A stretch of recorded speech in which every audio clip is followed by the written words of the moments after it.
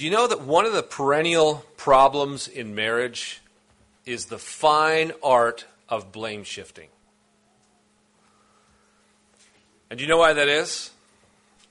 Because if you were to go back to the very beginning, in Genesis chapter 3, where God had made Adam and Eve, and they fell in the garden, they disobeyed God. Do you know, when God comes to Adam and he looks at him and says, "What happened?" Adam says, "It was that woman you gave me." And then God goes to the woman and says, "What happened?" And she says, "The devil, he did it. He tempted me." And we've been perfecting the art ever since. We are so skilled at transferring blame, placing it on other people, and making them the problem. Because you know what happens when we do that?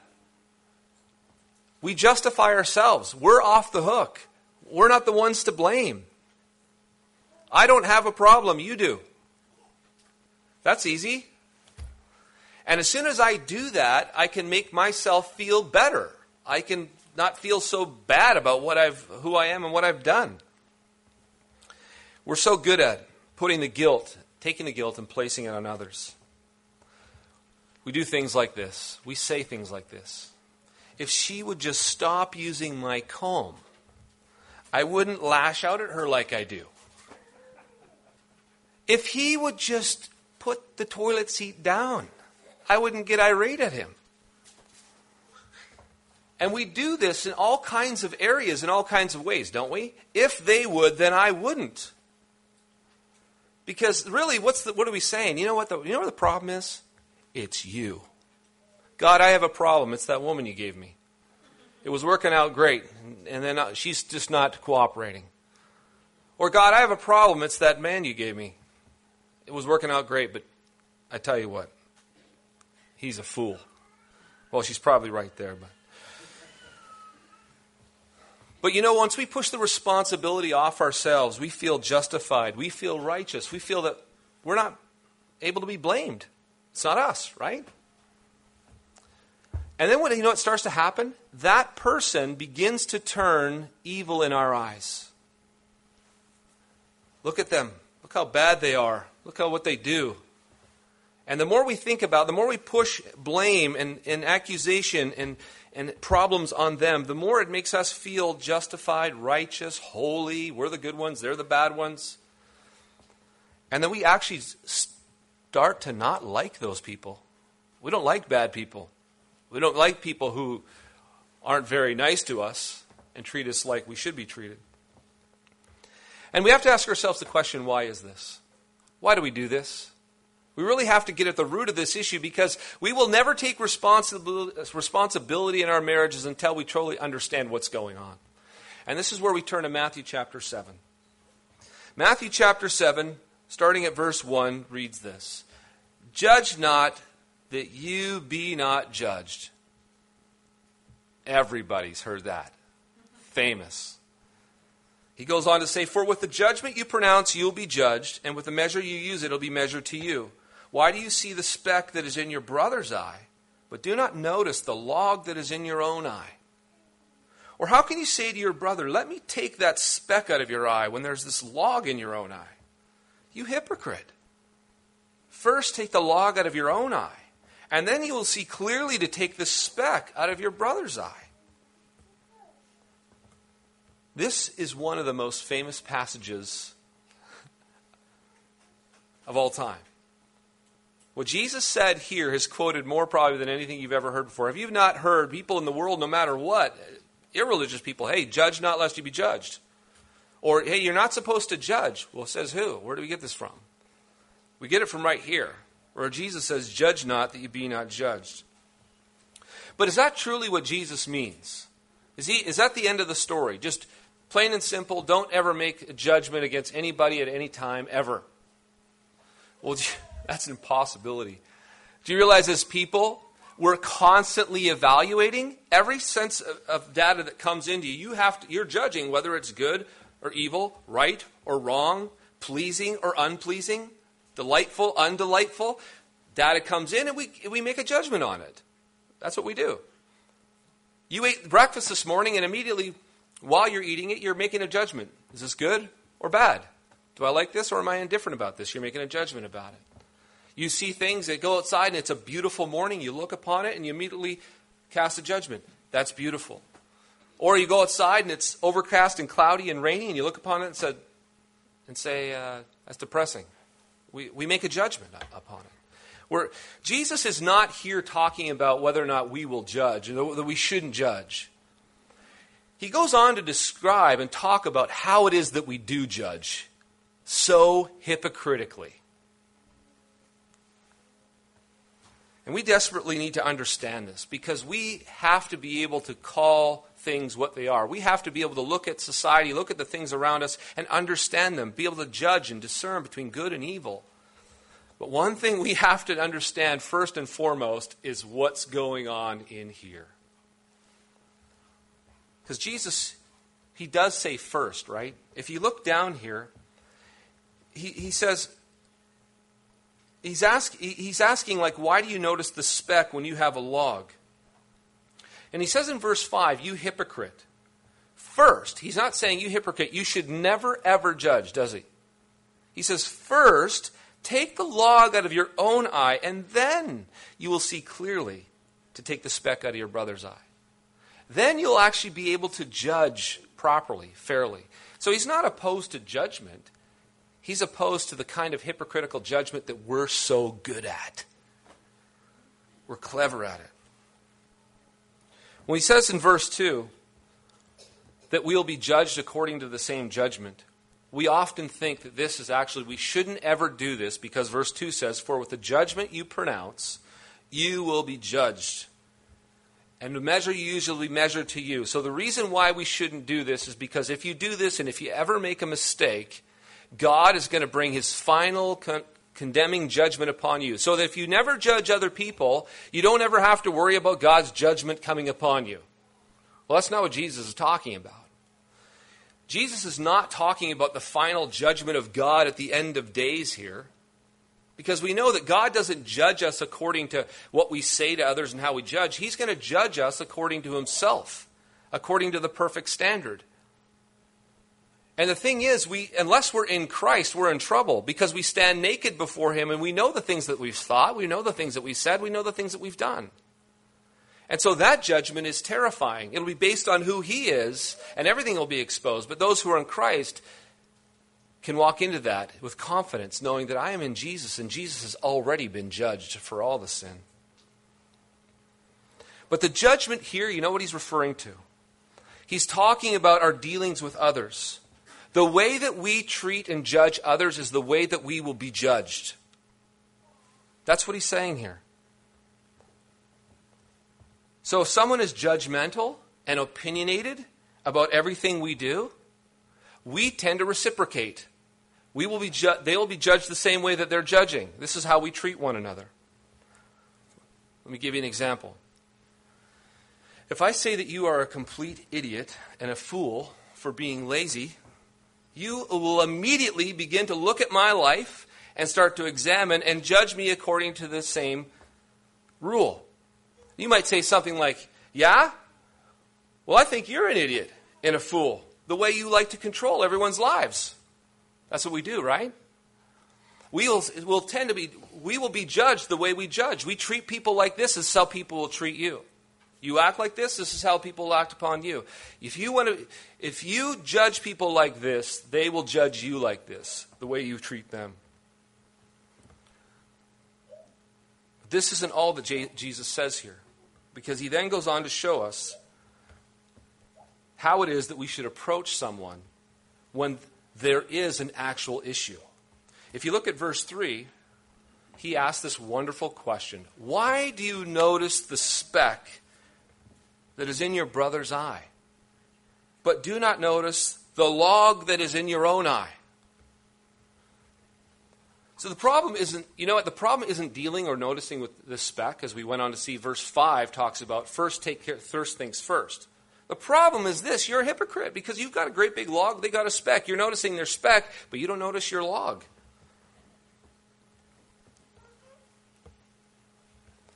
And here's a general rule that Jesus is pointing out. Typically, when you notice a speck in someone else's eye, you generally have a log in your own.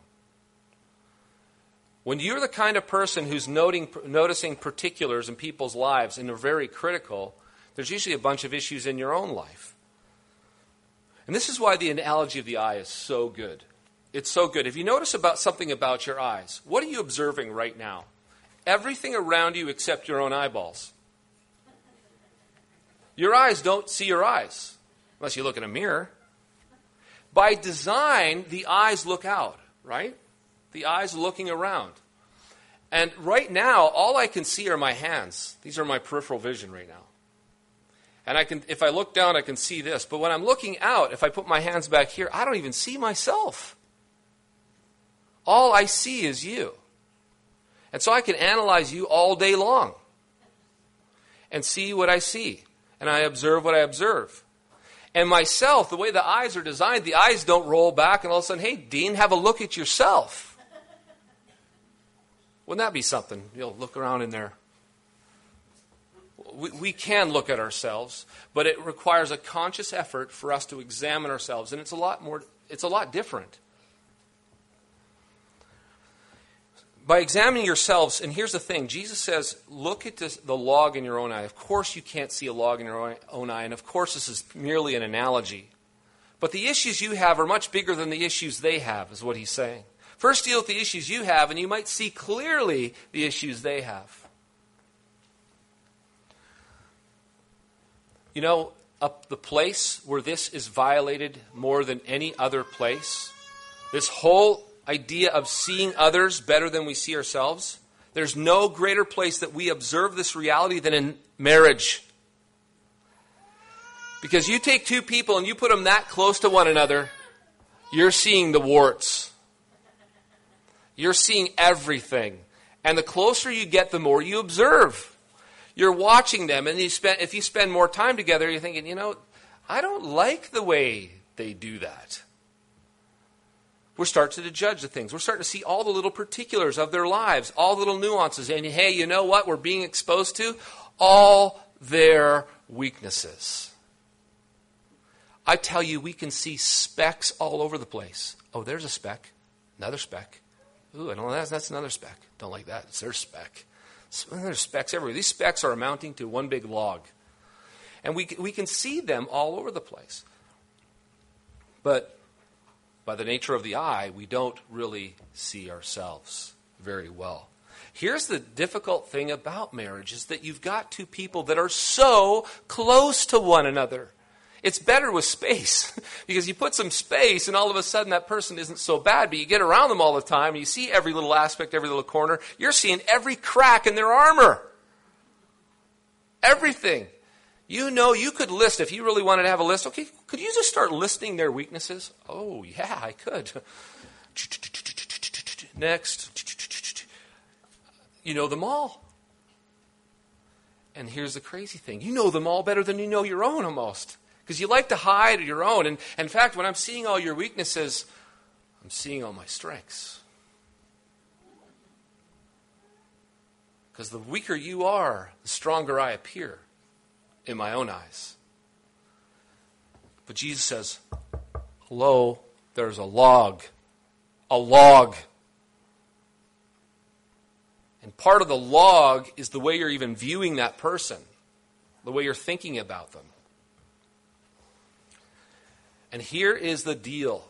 Until we understand ourselves, until there's an actual vision given to our own hearts, until we're exposed, because we love to go, let's go back to the beginning. What do we like to do with our own faults, problems, and sins?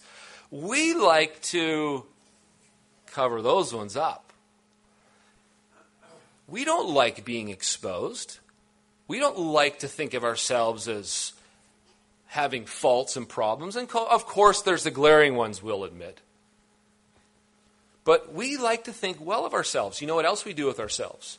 We excuse ourselves. There's always a reason we do what we do. And good reasons.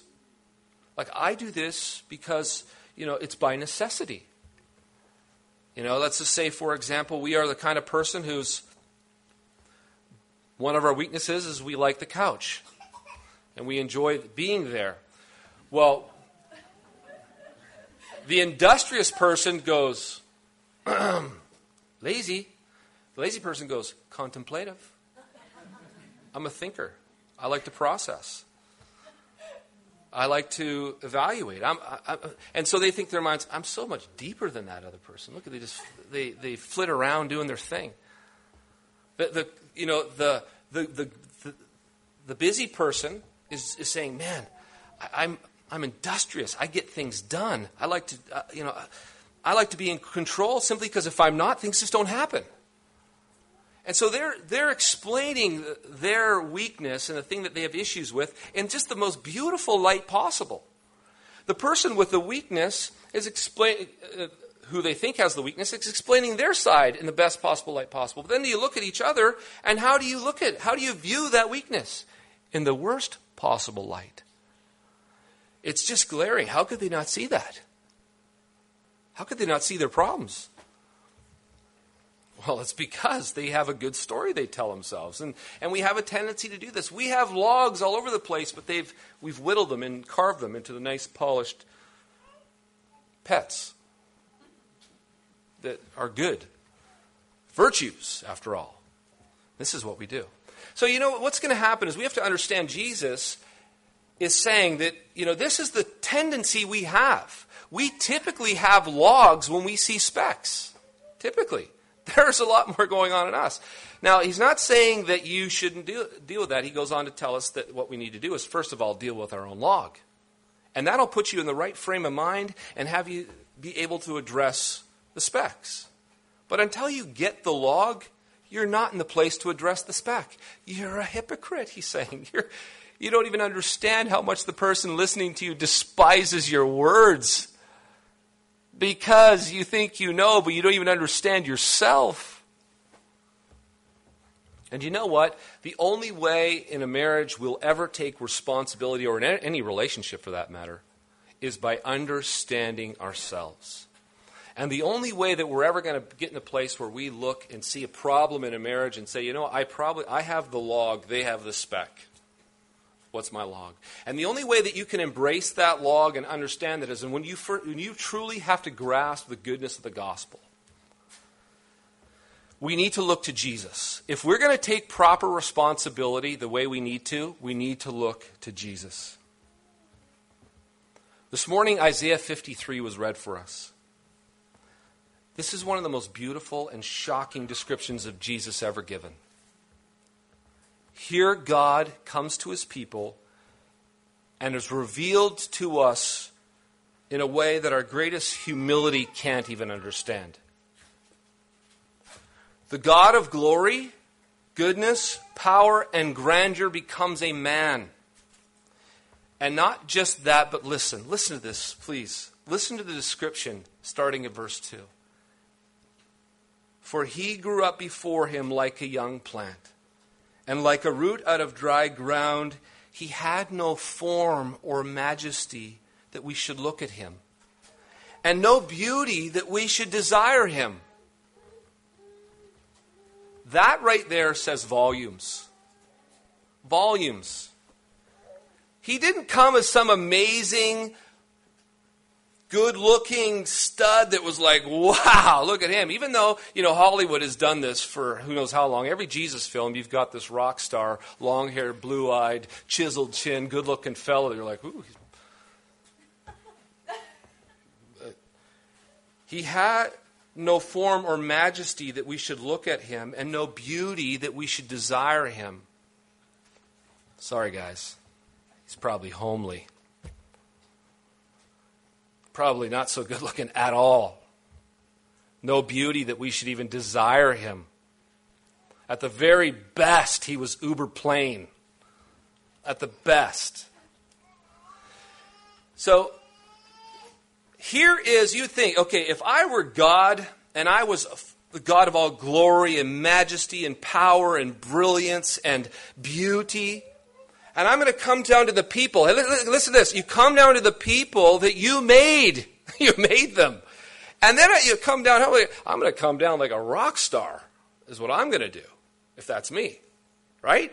I'm going to come down in my glory. I'm going to come down and show them. If I'm going to show up as a person, I'm going to show up as this amazing person.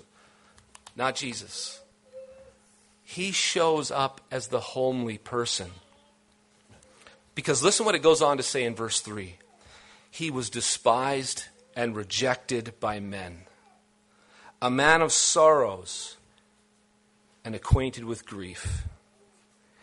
And it was one from whom men hid their faces. He was despised, and we esteemed him not. Isn't that shocking?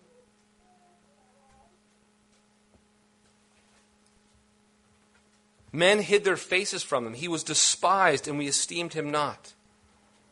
So he made himself a total and complete reject that no one liked or wanted to be around. But despite all this, how the people treat him, what he looked like, and how he showed up, and what he did, despite all that, what does he do for all these people? Verses 5 through 9. Here's, if you look at Isaiah 53, 5 through 9. But he was pierced for our transgressions. He was crushed for our iniquities. Upon him was the chastisement that brought us peace, and with his wounds we are healed.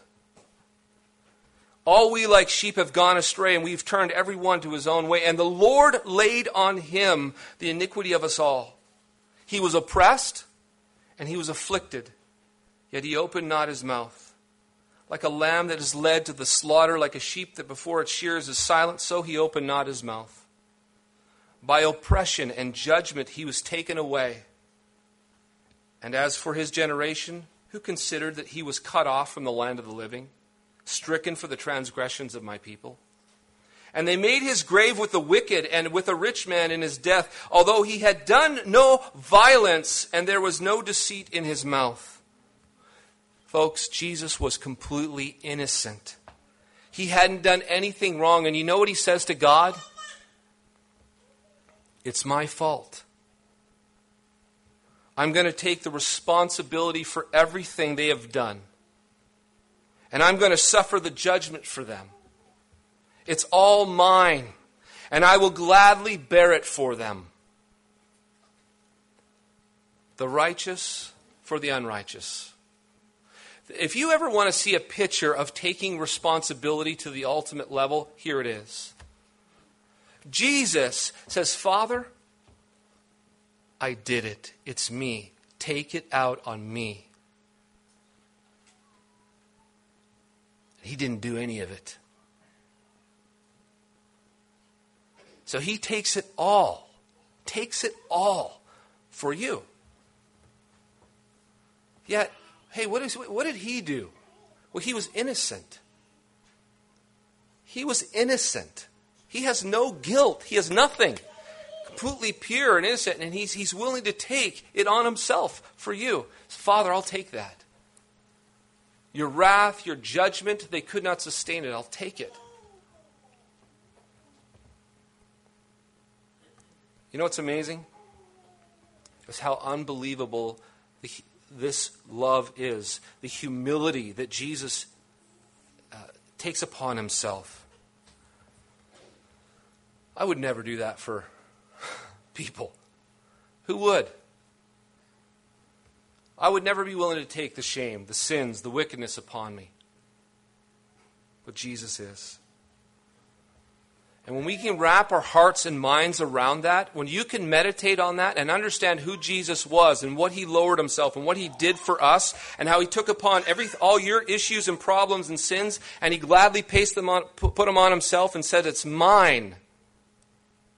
You get that and that starts to awaken you. You know what you're willing to do? You're willing to suffer wrongly because my Lord suffered wrongly for me. I'll gladly suffer wrongly.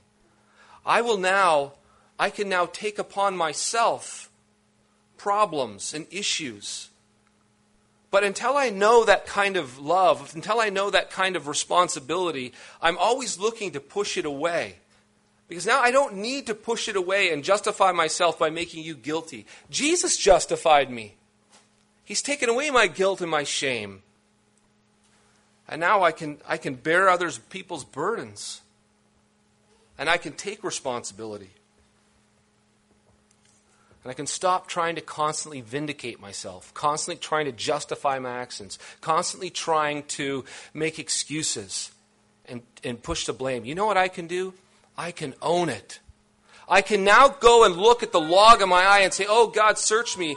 And as God reveals to me and opens my eyes, I see that, oh, well, look how selfish I am. Look how proud I am. Look how stupid I am at times. Look how lazy I am. Look how controlling I am. And I can see it and I can own it. And God gives me eyes for my eyeballs almost to roll back and have a look inside. And I see who I truly am. And you know what? I don't have to try to hide and to cover and to think that it's shameful. And if I just cloak this or make myself look better or try to make everybody believe something about me, then it'll be all better. No, Jesus is taking care of that. It's all better in Him. You're justified. The shame, the guilt is taken away. And so now it relieves the pressure. And I'm able now to actually own my logs. See my logs and say, yeah, I've got big logs. And you know what? I don't want to cover up my issues. Jesus covers up my issues. I want Jesus to wash away, take away, to cover. I don't need to make excuses. And when this happens, now all of a sudden things change. We can actually take responsibility for problems and knowing this is the only way our marriage will grow. This is the only way these relationships will develop. We must learn to look at other people's issues and problems and take them upon ourselves, just as the Lord did for us. For example, when you see the weakness in your spouse, don't think that exposing it will help. That somehow, I've got to address this. Well, understand, if there's issues or problems and they have a weakness, you know what? Say, I have a weakness that's way worse than that. And not only that, if this causes a problem, what it's really revealing is the insufficiency in myself. If I'm upset, or if I'm lashing out, or if I've got problems with their problems, then really it's identifying that the problem is here. Why can't we live with other people's weaknesses? Why can't we see a person who sure doesn't have it all together and not delight in them and love them anyways? Why do we have to try to fix them and change them? It's because we're failing to see our logs, but clearly seeing their specks. We got to start owning more issues. If there's problems in your marriage, now don't get me wrong. There are problems that need to be dealt with. I'm not referring to big problems that are causing serious issues, and we're not. This is almost should be taken to a much higher level because it's such a problem. I'm talking the everyday stuff that we deal with one another. The everyday issues. In the everyday issues, so often we become critical and nitpicky and constantly trying to fix people. But we're failing to see our own issues. And we're not willing to take the responsibility for problems and place it on ourselves. So if your spouse has a habit that drives you crazy, perhaps it's you and your response to them that's the problem. Perhaps it's your lack of patience. Perhaps it's your unwillingness to be understanding. You can always own it in some way. And here's something about people who take responsibility. Because as soon as you take responsibility, Now it's on you to make changes that'll help the situation. But as long as you push it away to the other person, it's on them to make changes to change the situation. But when you start owning it and taking responsibility, you start to think, oh Lord, is it me? What can I do? How can I change? And here's the other thing. When it comes to solving problems, what we have to understand is even in those situations where we need to speak to the other person, we first of all have to understand that we have our own issues. And oftentimes are much bigger than their issues. And I'm going to talk next week about communicating about those issues. We're going to take it to the next step and look at the importance of communicating and how it is we do that. Because the implications of what Jesus says here in the how it is we do that is very important. The humility, the kindness, the sense of understanding ourselves and addressing problems that have to get addressed, that has to be taken care of. And that's what we're going to look at next week. But for our time today, we have to understand that there's so many things. Can you think of the little issues, the weaknesses that your spouse has that drives you crazy? Those things. You need to take responsibility for them and understand that you have issues that you need to work through in relationship to them. But fundamentally, you won't be able to do this. You won't be able to take responsibility in your marriage. If your joy, if your peace, if your well-being, if your blessedness, if what you're looking for is you're trying to find it in your spouse. If you're looking to get from them what you only should be getting from God, your spouse becomes an idol. And you will start to hate that idol for not delivering the goods. Because they're frustrating you. They're not giving you the joy that you wanted. Our joy, our peace, our being happy is to be found in God. And in God alone. And when this happens, when we are secure in God's love, we are secure in God's acceptance, we're secure in who He is, getting back to what we talked about last week, when we're secure there, we now can love. We can love because we've been loved. Remember this. We are a lot like, well, not a lot like, we are the kind of people who, when we're hungry and starving, we don't like to share our sandwich. When we're drowning, we're not interested in saving others. We have to be met and satisfied first and filled up before we can be any use to anybody else. And you know what? When it comes to loving, when it comes to taking responsibility, when it comes to understanding your place in the marriage, you first of all have got to understand how Jesus took responsibility for you. You first of all got to understand what God has done for you. And when you understand that, that gets a hold of you. That changes how you treat others.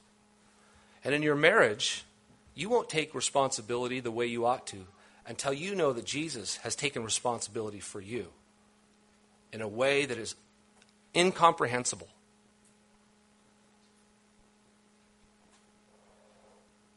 So when we get that, when we get and understand the gospel, it will affect our marriage. And we can start dealing with our logs and being kind and gracious with their specks. Amen. Father, we're grateful and we're thankful for Jesus. We're so thankful that He's taken responsibility for all of our sins, for all of our shame, for all of our guilt, for all the things that we've ever done, said, and thought. We praise You that we are in Him, and in Him all of those things have been covered, have been cleansed, have been paid for, have been taken care of. So we don't have to hide. We're so thankful for that. But rather we can be exposed before you and others, not trying to be validated from others and being justified, but rather looking for our justification and validation in you. Oh, Father, that we would take responsibility for the problems in our marriage, for we ask this in Christ. Amen.